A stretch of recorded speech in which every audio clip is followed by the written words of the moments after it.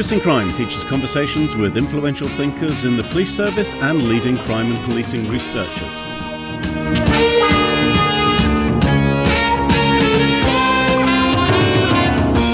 Martin Bouchard is an expert in social network analysis and using gang network information to understand how best to strategically tackle organised crime groups. In this episode, he provides a primer on understanding social network analysis and why it's useful. This is Reducing Crime. I'm your host, Jerry Ratcliffe, and welcome.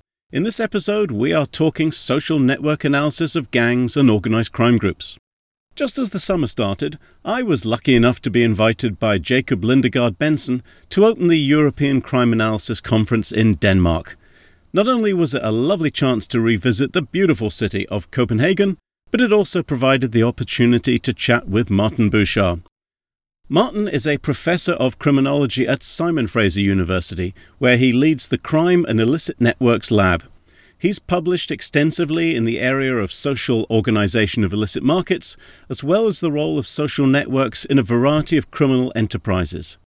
This includes understanding gang violence and the effect of gang affiliation on individuals getting into and out of criminal lifestyles. He received his PhD in 2006 from the Université de Montréal, or if you can't understand my awful French accent, the University of Montreal, and completed a postdoctoral fellowship at the University of Maryland. Yeah, that one's a bit easier.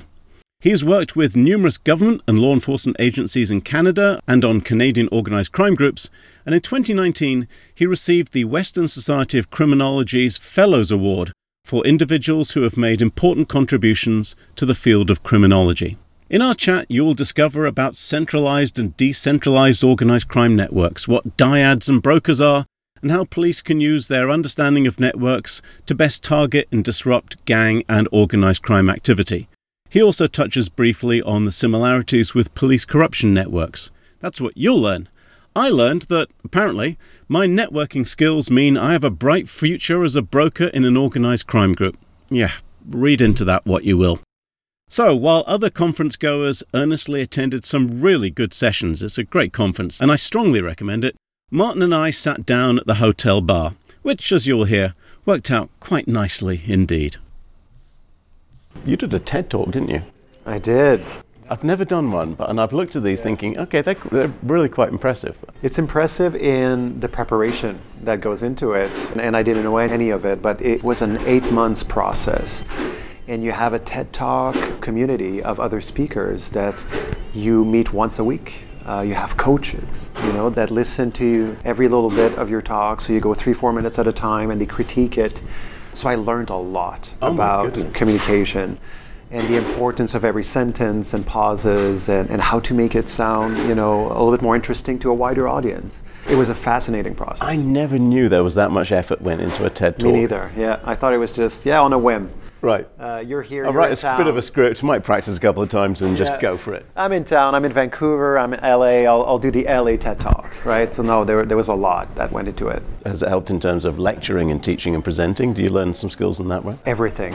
And I'm also less shy about pausing, about taking my time, about finding the proper analogy. I don't rush into my speeches as much, I find. I probably make the same mistakes I always make, like we have our own little ways of speaking. But I did pick up an interest in making sure that I'm clear. Right. And so I embrace sometimes the analogy, I embrace some explanations. I don't fear the example, I don't fear taking my time. Interesting, yeah. Right. Yeah, for college professors, one of the things that I think we're often bad at is communicating. It's not something that we're ever really taught well. No, we're not taught well, and we do it every day. And yet, we don't get that much better because it's also something that you need to be trained on. And it's not because you do it that you do it well. You just redo the same thing over and over, typically, right? So some of us start on a strong level, I guess, of communication, but not all of us do that. And we're certainly not trained, as you said. It is depressing when you go and see a talk by one of the great big names in the field and you think, I'm really looking forward to this. Mm-hmm. And you love their written work and then you discover what an absolute disaster they are at just presenting it. It's like, no. Shit. I know, and I'd rather read them. I'd rather read them, and don't burst the bubble. Yeah. Yes, absolutely. It happens all the time, of course. It's something our field has got to really sort of figure out at some point, because here we are at what's largely really a policing conference. Communicating with a policing audience is very different than communicating with an academic audience. Absolutely. The message has to be different, the message has to be pitched different, and as academics I think we have to overcome a degree of reticence on their part to necessarily pay attention to what we have. Absolutely. Yeah, they're not a captive audience in a classroom, for example. And in terms of academic conferences, like you can go into topics in all kinds of ways that are allowed just because it's other academics, and we don't need to be that useful all the time. Or ever. But an audience who are here, you'd rather communicate very clearly and in ways that they can sort of take home with them as well. And I don't know that I do this well, like to be clear. You really do. I saw you give a great presentation but I know that yesterday. I pay attention differently now. That's interesting. Yeah. Was academia always your thing? You grew up in Montreal, didn't you? I grew up in a small town in Quebec and then moved to Quebec City for my teenage years and Montreal for university. So I feel like I've lived everywhere. In Montreal. Montreal, exactly. And so I identified to Montreal because that's where I spent my adult years before going to Vancouver.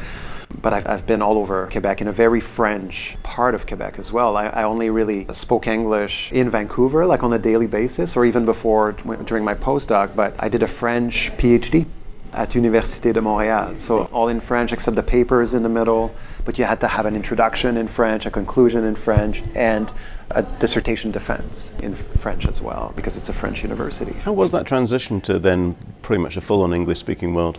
It was exciting in many ways because everything was new. I was also the French guy. I'm still the French guy everywhere in Vancouver, even after 16 years there. But I was just excited at that time to move away. Like, I loved Montreal. I probably wanted to stay in Montreal, if I'm honest, when I was there. Certainly, it's a great city. Yeah, it was a strong pull. And I didn't think that the move away was going to be permanent the way it has been. Right. Are you seriously missing the winters there, though? Because they're brutal. They are brutal. I'm not missing it, and I can still enjoy hockey. And I don't have to go through. And in Montreal, it's especially the parking. Parking your car in the middle of snowstorms, and that's sort of the worst of it. Good stuff. Yep. Your area really now is social network analysis across the board. Has it always been that? When did you get into that? Yeah, that's a good question. I feel like I almost want to say yes because it's been so long and it's always been intertwined with my research. But if I'm looking back at my PhD, there was no social network analysis. It was analysis of police databases in terms of drug markets. So how many people are selling drugs? I've been involved designing methods to estimate the size of illegal populations. And the goal was always to find the denominator. Right. So how many people there are so we can understand how much law enforcement pressure they receive. Fundamentally, it's a hidden figure. Nobody in a drug transaction wants to report this to the police. So it does remain this ultimate challenge to some degree, doesn't it? Exactly. So I was driven by, solving that puzzle. And did you? In some ways, like, you have statistical models that you're trying to approximate the size of the population, but you never know if you're right.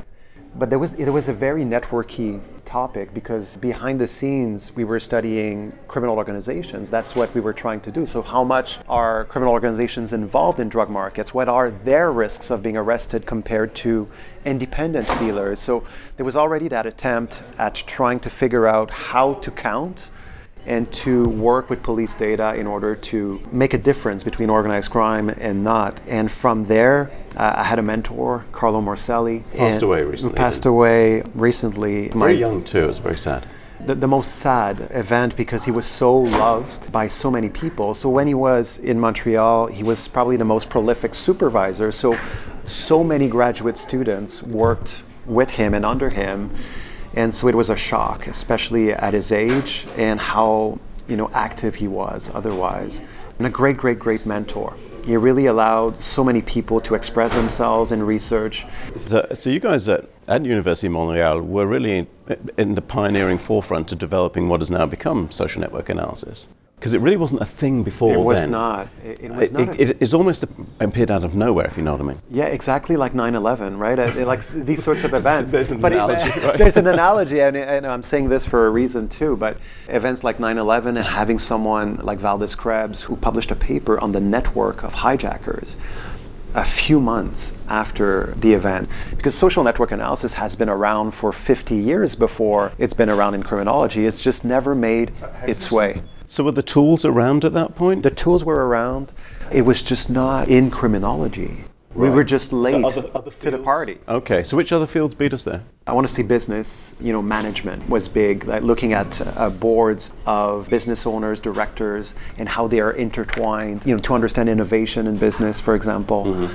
It was always in anthropology, sociology. That's where it was born. And I started paying attention, when people like yourself, and there were some other early adapters, people like Gisela Bichler, Eileen Marm, Andrew Papachristos, started publishing all this stuff, and it appeared on the criminology field. It seemed almost out of the blue, but then here you were doing this really fascinating work, plus all the tools were available as well. It seemed perfectly timed that. Yes. And you had the explosion in police recorded data, which helped feed into all of this. It all seemed to coalesce really nicely. Yeah, it's the perfect storm. And because the tools were already there, there were no obstacles there.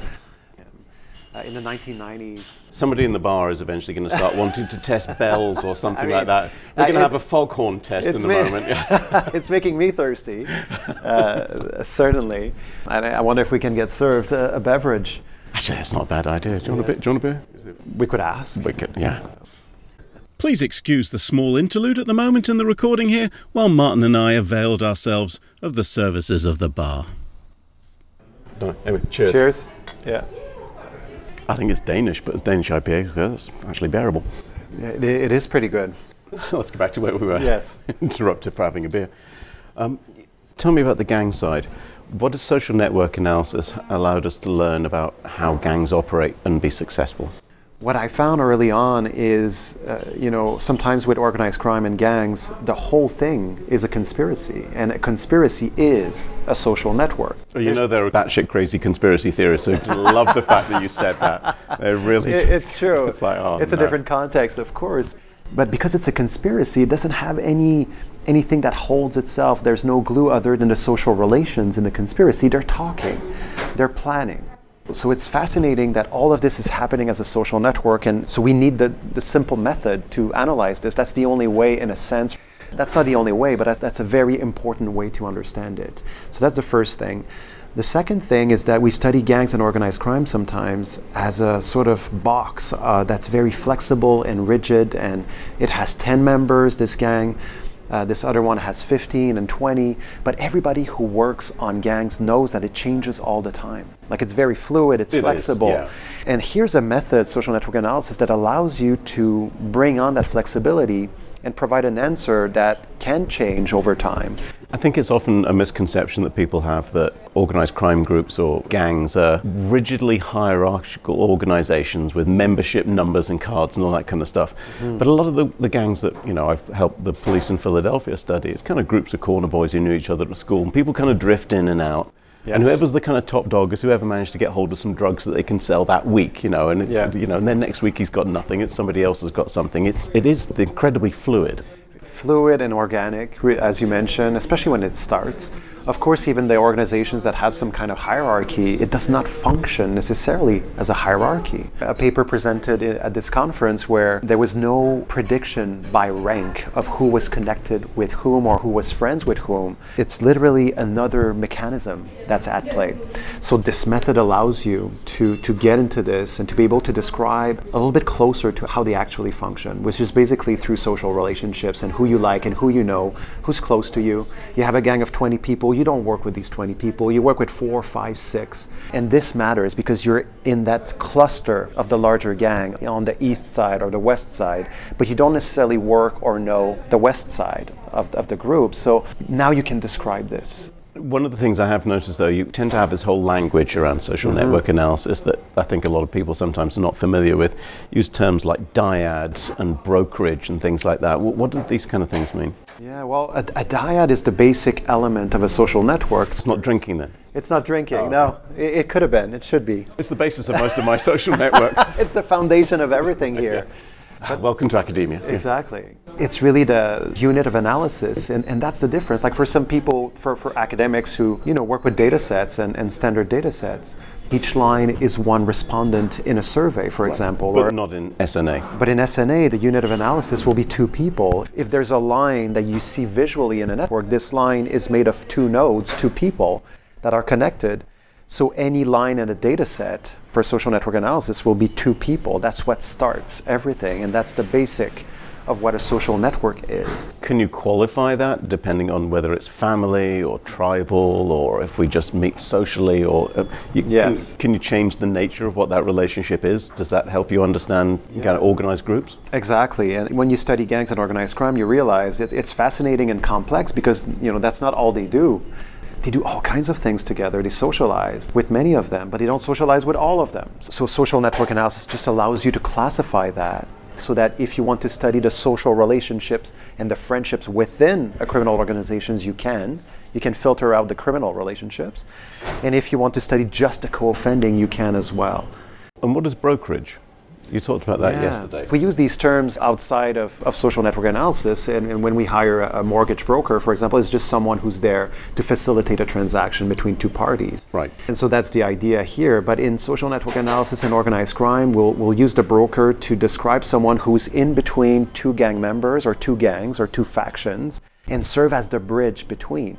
So that broker will be in contact with at least some members on the left side and also in contact with members on the right side. But he's the root, he's the conduit between these two factions or these two people. And when you are that person in between, well, you get a lot of power from this. You're the one basically receiving the information, receiving the money, receiving the drugs, and getting it to the other side. From network theory and everything that we know about networks, these positions come with power of information, power to act, doing something on one side that the other side would not learn about, for example. Like you can use it for good or for bad reasons if you wanted, but you have some control.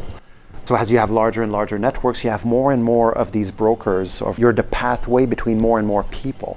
And if you're the unique, the only one, the only pathway between these two people, well, you get a lot of points in social network analysis. So if my career goes south, it's always possible on any given day, and I decide to join an organized crime group, if I'm more social, if I more interact with people, so that's going to be of material benefit to me? Absolutely. The social butterflies that are accepted, so social butterflies, not the annoying ones, but the ones that people want to meet, the people who have social capitals. It's not just how many people you know, but it's also an ability to manage your social relations. That's what social capital is. So it's not necessarily how many connections you have on LinkedIn, because those are largely with people you've never met and have no idea, but is it some degree the quality of those connections? Absolutely. What they can bring to the criminal business? Yeah, and if you would get something out of it, means that they want to work with you. So you have to bring some some capacity. Exactly. You have to be able to do something. To do something and to be agreeable enough almost and trustworthy that they want to collaborate with you. And it's not a given. It's not because you're there in the gang or the group that people will want to work with you. Right. So you may know people. It's not that I can connect you with a bunch of other academics, but I could connect you with people who have got skill sets in the organized crime world, like money laundering and those kind of skills. Exactly. They need to bring something to the table, and they put themselves in these positions also by virtue of having these quality contacts in the construction industry, for example, because they have these capacity, for example, to win a construction bid for the criminal organization in order to get some money laundering going. So there's all kinds of ways in which this social capital manifests itself.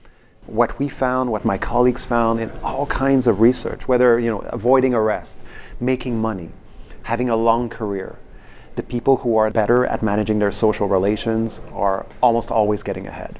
You say career in organized crime, but I kind of feel like academia is a career in organized crime because I'm certainly obtaining wages by deception. It's not like I'm earning them. Well, you use everything you can. That's right. Yes. You also said the other day that it was interesting, you did a comparison between the centrality of biker gangs, wasn't it? Yes. There were some that were very, sparse isn't the right word, but I think decentralized. They seemed to have little groups all over the place with a few people who did the connections, connected groups to one another, and another one that was just a sort of core group in the middle who connected to everything. Did I interpret that right? Yes, no, you did. So it was individuals, but there was a chapter, right? So it was all different chapters of the biker organization, connected through sometimes very important individuals who were the brokers. They were sometimes the only representative of their chapter in the data set that was making the connection to the rest of the organization. So that brings a lot of power. So everyone on their right side, for example, needs to go through them in order to get anywhere. Oh, so they're like this narrow bridge that everything has to filter through. If one group has drugs and they want the other group to sell on the street or something like that. Yeah, and it creates a lot of power to these bridges that, especially when they're unique. So all throughout the organization, you have some people that have these roles. Often you can say, well, they may not even know that they are this bridge. Like, we're calculating these network metrics sometimes, and we know more about their power than they may know themselves. But I do believe that most of the time, there's a reason why they are in this position and that they're able to exploit it. I mean, I'm trying to figure out how to use this from a policing perspective, right? Do you go for gangs that are more centralized? Are they easier to disrupt? Or do you go for more decentralized or less centralized gangs?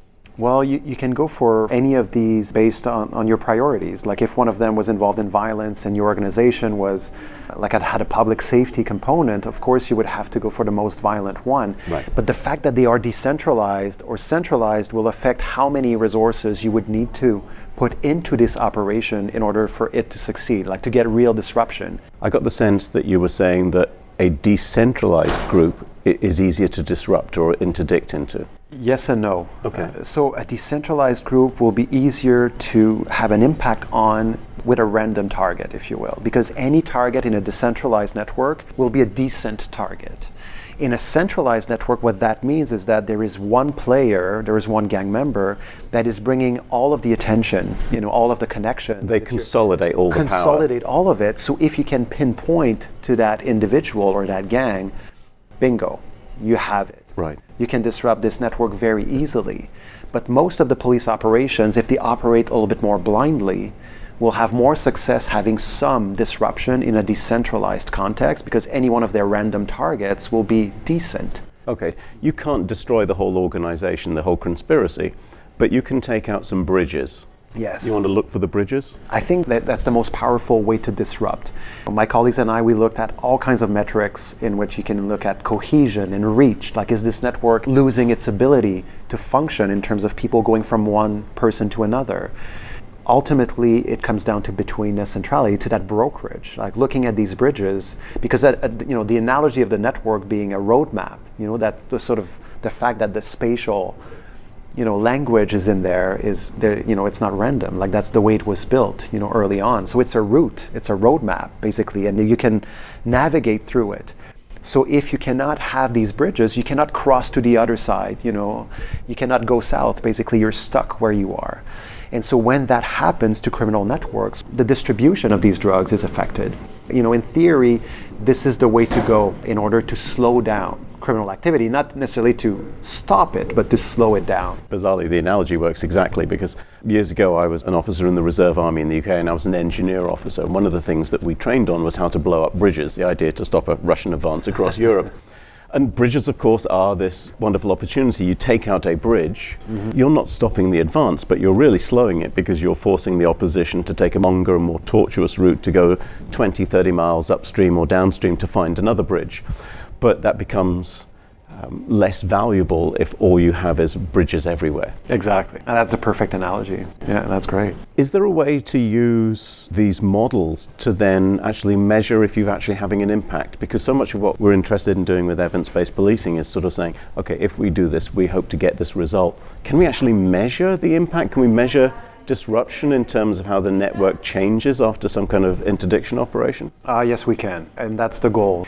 That's what everybody should be thinking right now. And the fact that it's a data set that is set in time and space so that you have an operation that you can date. So you can look at the before and the after, just like any project where you have data on violence before and after an intervention. So it's the same thing with networks, but the metrics that you follow will be a little bit different.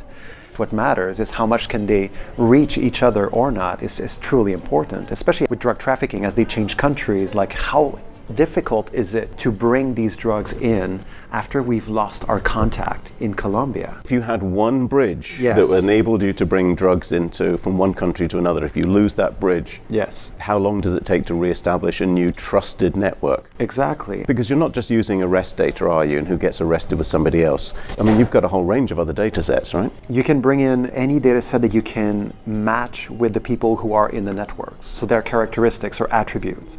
Once we know who's part of that network, you can triangulate with other data sets and try to bring in more information on these people from other sources if you have them. Telephone conversations? Telephone conversations would be one way to map a network of phone calls, for example. And it's a fascinating way of doing it because you have direction. Like sometimes you look at these phone calls, and in social network analysis, we pay attention to who calls whom.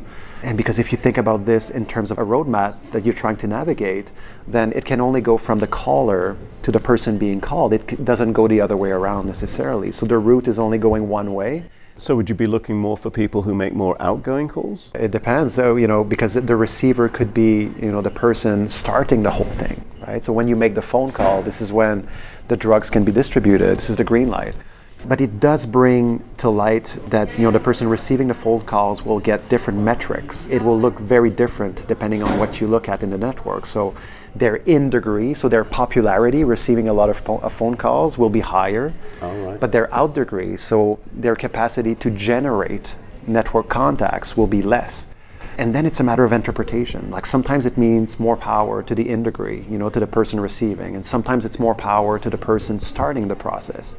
And that's why you always need that context. You need that intelligence. You need people in the field to tell you a little bit of what's going on here.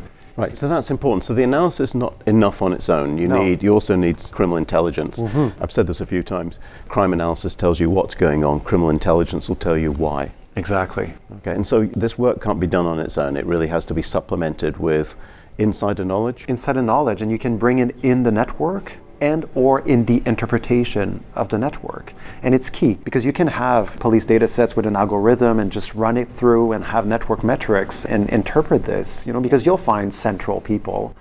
But these people may be central for a reason that's completely unrelated to something that's relevant to the law enforcement agency or even to the organization itself.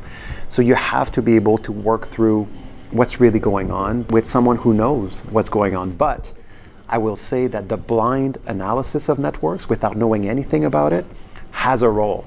I love to go and come in not knowing anything about the network, doing my analysis, trying to interpret, and make projections, but then confront these interpretations with the real meaning.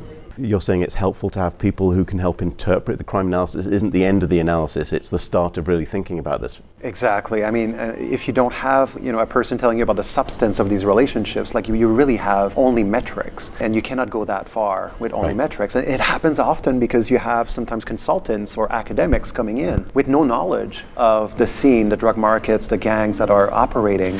You need that crime analyst, that police officer, investigators who bring you that knowledge of the field, that context. You need both. You need both, and sometimes we can come in at different times. So I like to do a blind analysis without knowing anything because I'm not biased by any preconceived notion. Right. You're not coming into it with a predetermined plan for how the analysis is going to go. You're just going to get the network unfold organically. Exactly. Little Johnny is the leader, and if I know this, then I'll pay more attention to little Johnny, as opposed to pay attention to the network as a whole and the data, and then having this discussion. So it's actually helpful not to know who, say, the gang leader is or who's perceived to be the gang leader. You just come in, let's see if the model establishes that. Exactly. I feel there's a role for this as well, but we cannot do without that knowledge in the end. Yeah, and increasingly I worry about that as we have more and more open data, which is a good thing. Mm-hmm.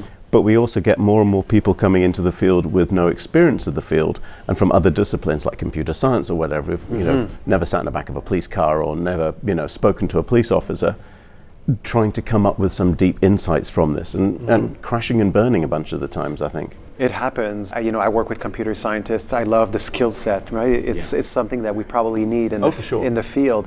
But, with us trying to crash into a different field, like we need some help. You gave a presentation that said that, and this is something I found really counterintuitive.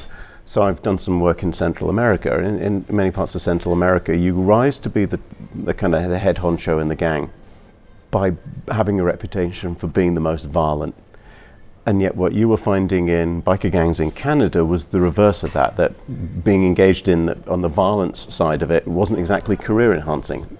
It was not. And you're right to bring this into, the South American context because it may be very different in different parts of the world. But when you talk about a biker organization that's really a business organization at this point, like many of them own car dealerships and grocery stores.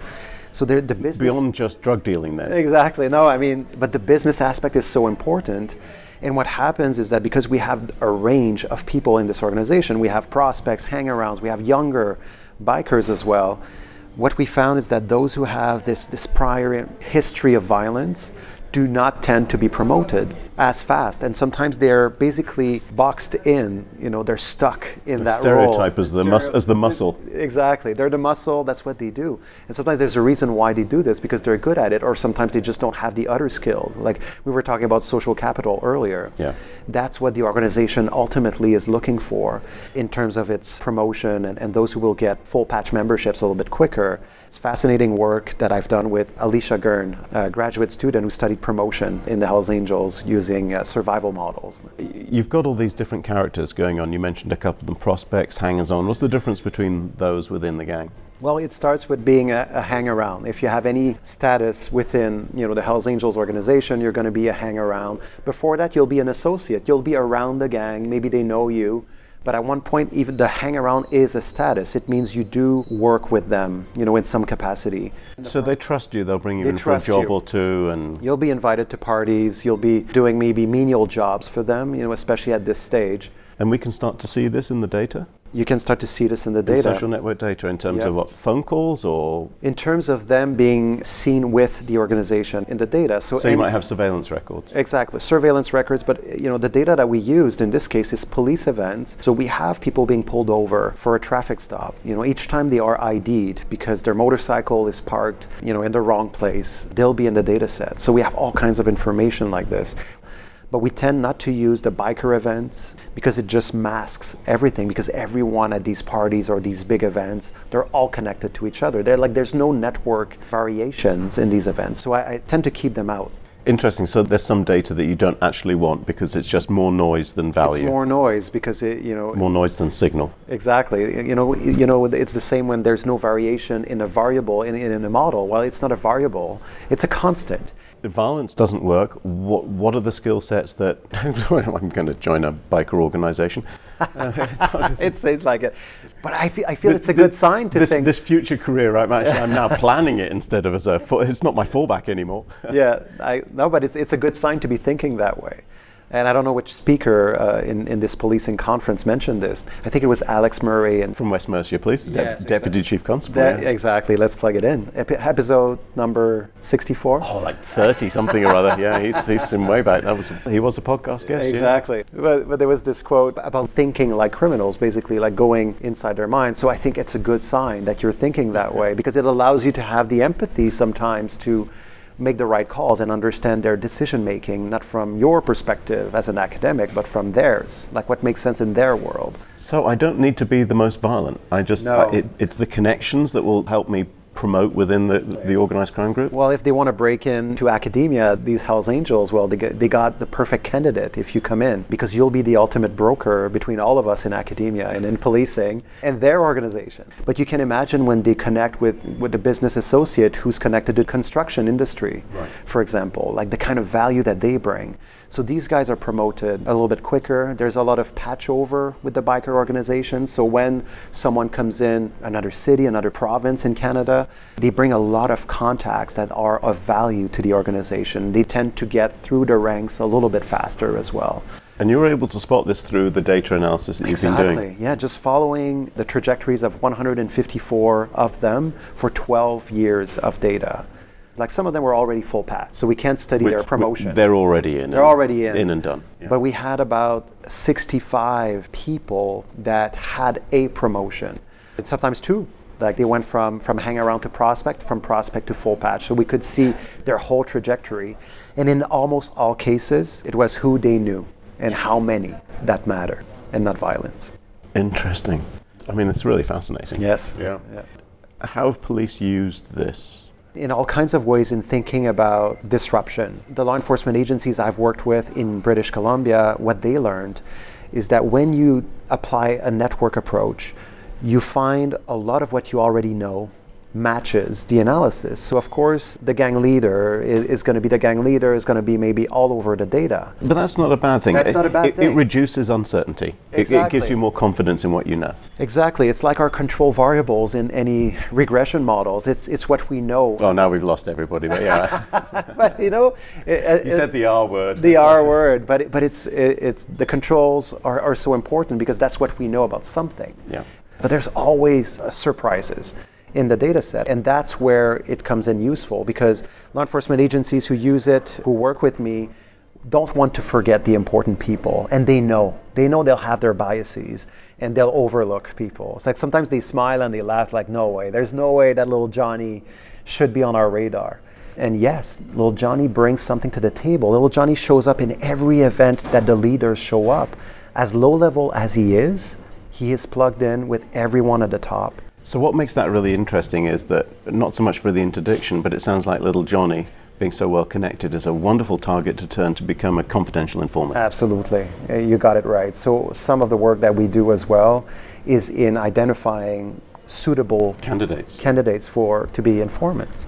And that's really important, because we've got to go away from this model that arrest and prosecution is the only way forward. And sowing disruption within an organized crime group is, anything that interrupts actually the harm that they commit on the community in different ways. And I think disruption is one of the areas that is really underdeveloped within policing these days. And it's some of the only ways to find out anything about these organizations is to have informants, right. like to have someone inside.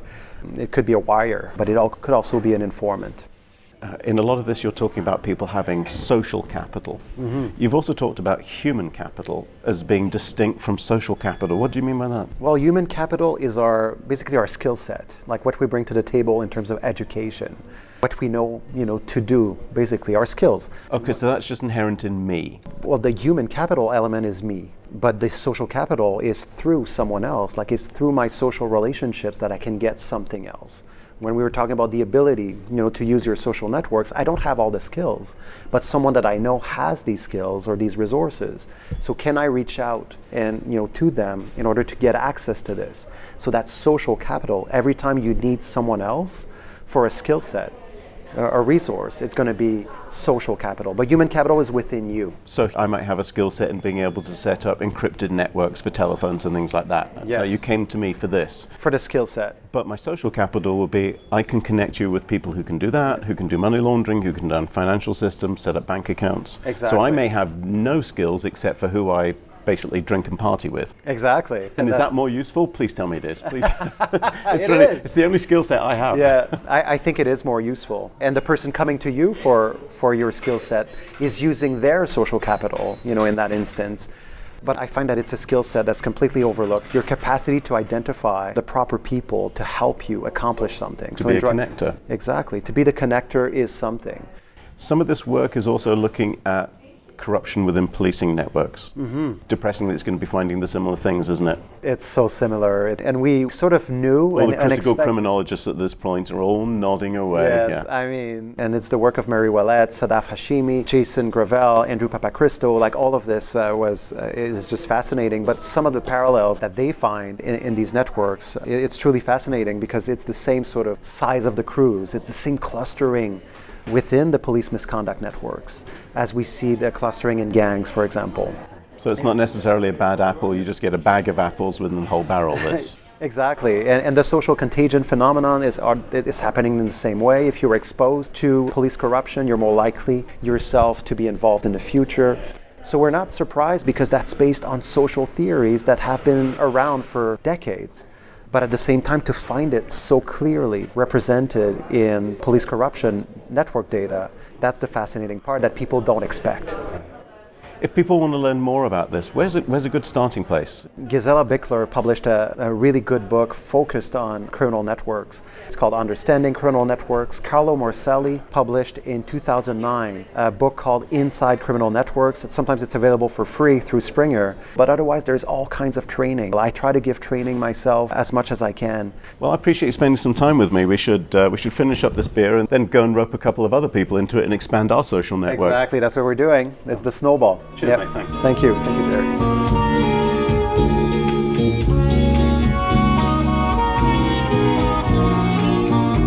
That was episode 65 of Reducing Crime, recorded in Copenhagen in May 2023. If you teach, you can DM me for transcripts and spreadsheets of multiple choice questions for every episode. New episodes are announced on Twitter at _reducingcrime or Jerry_Ratcliffe, but if you subscribe, they'll be delivered straight to your preferred device. Like this podcast, subscribing costs nothing. Be safe, and best of luck.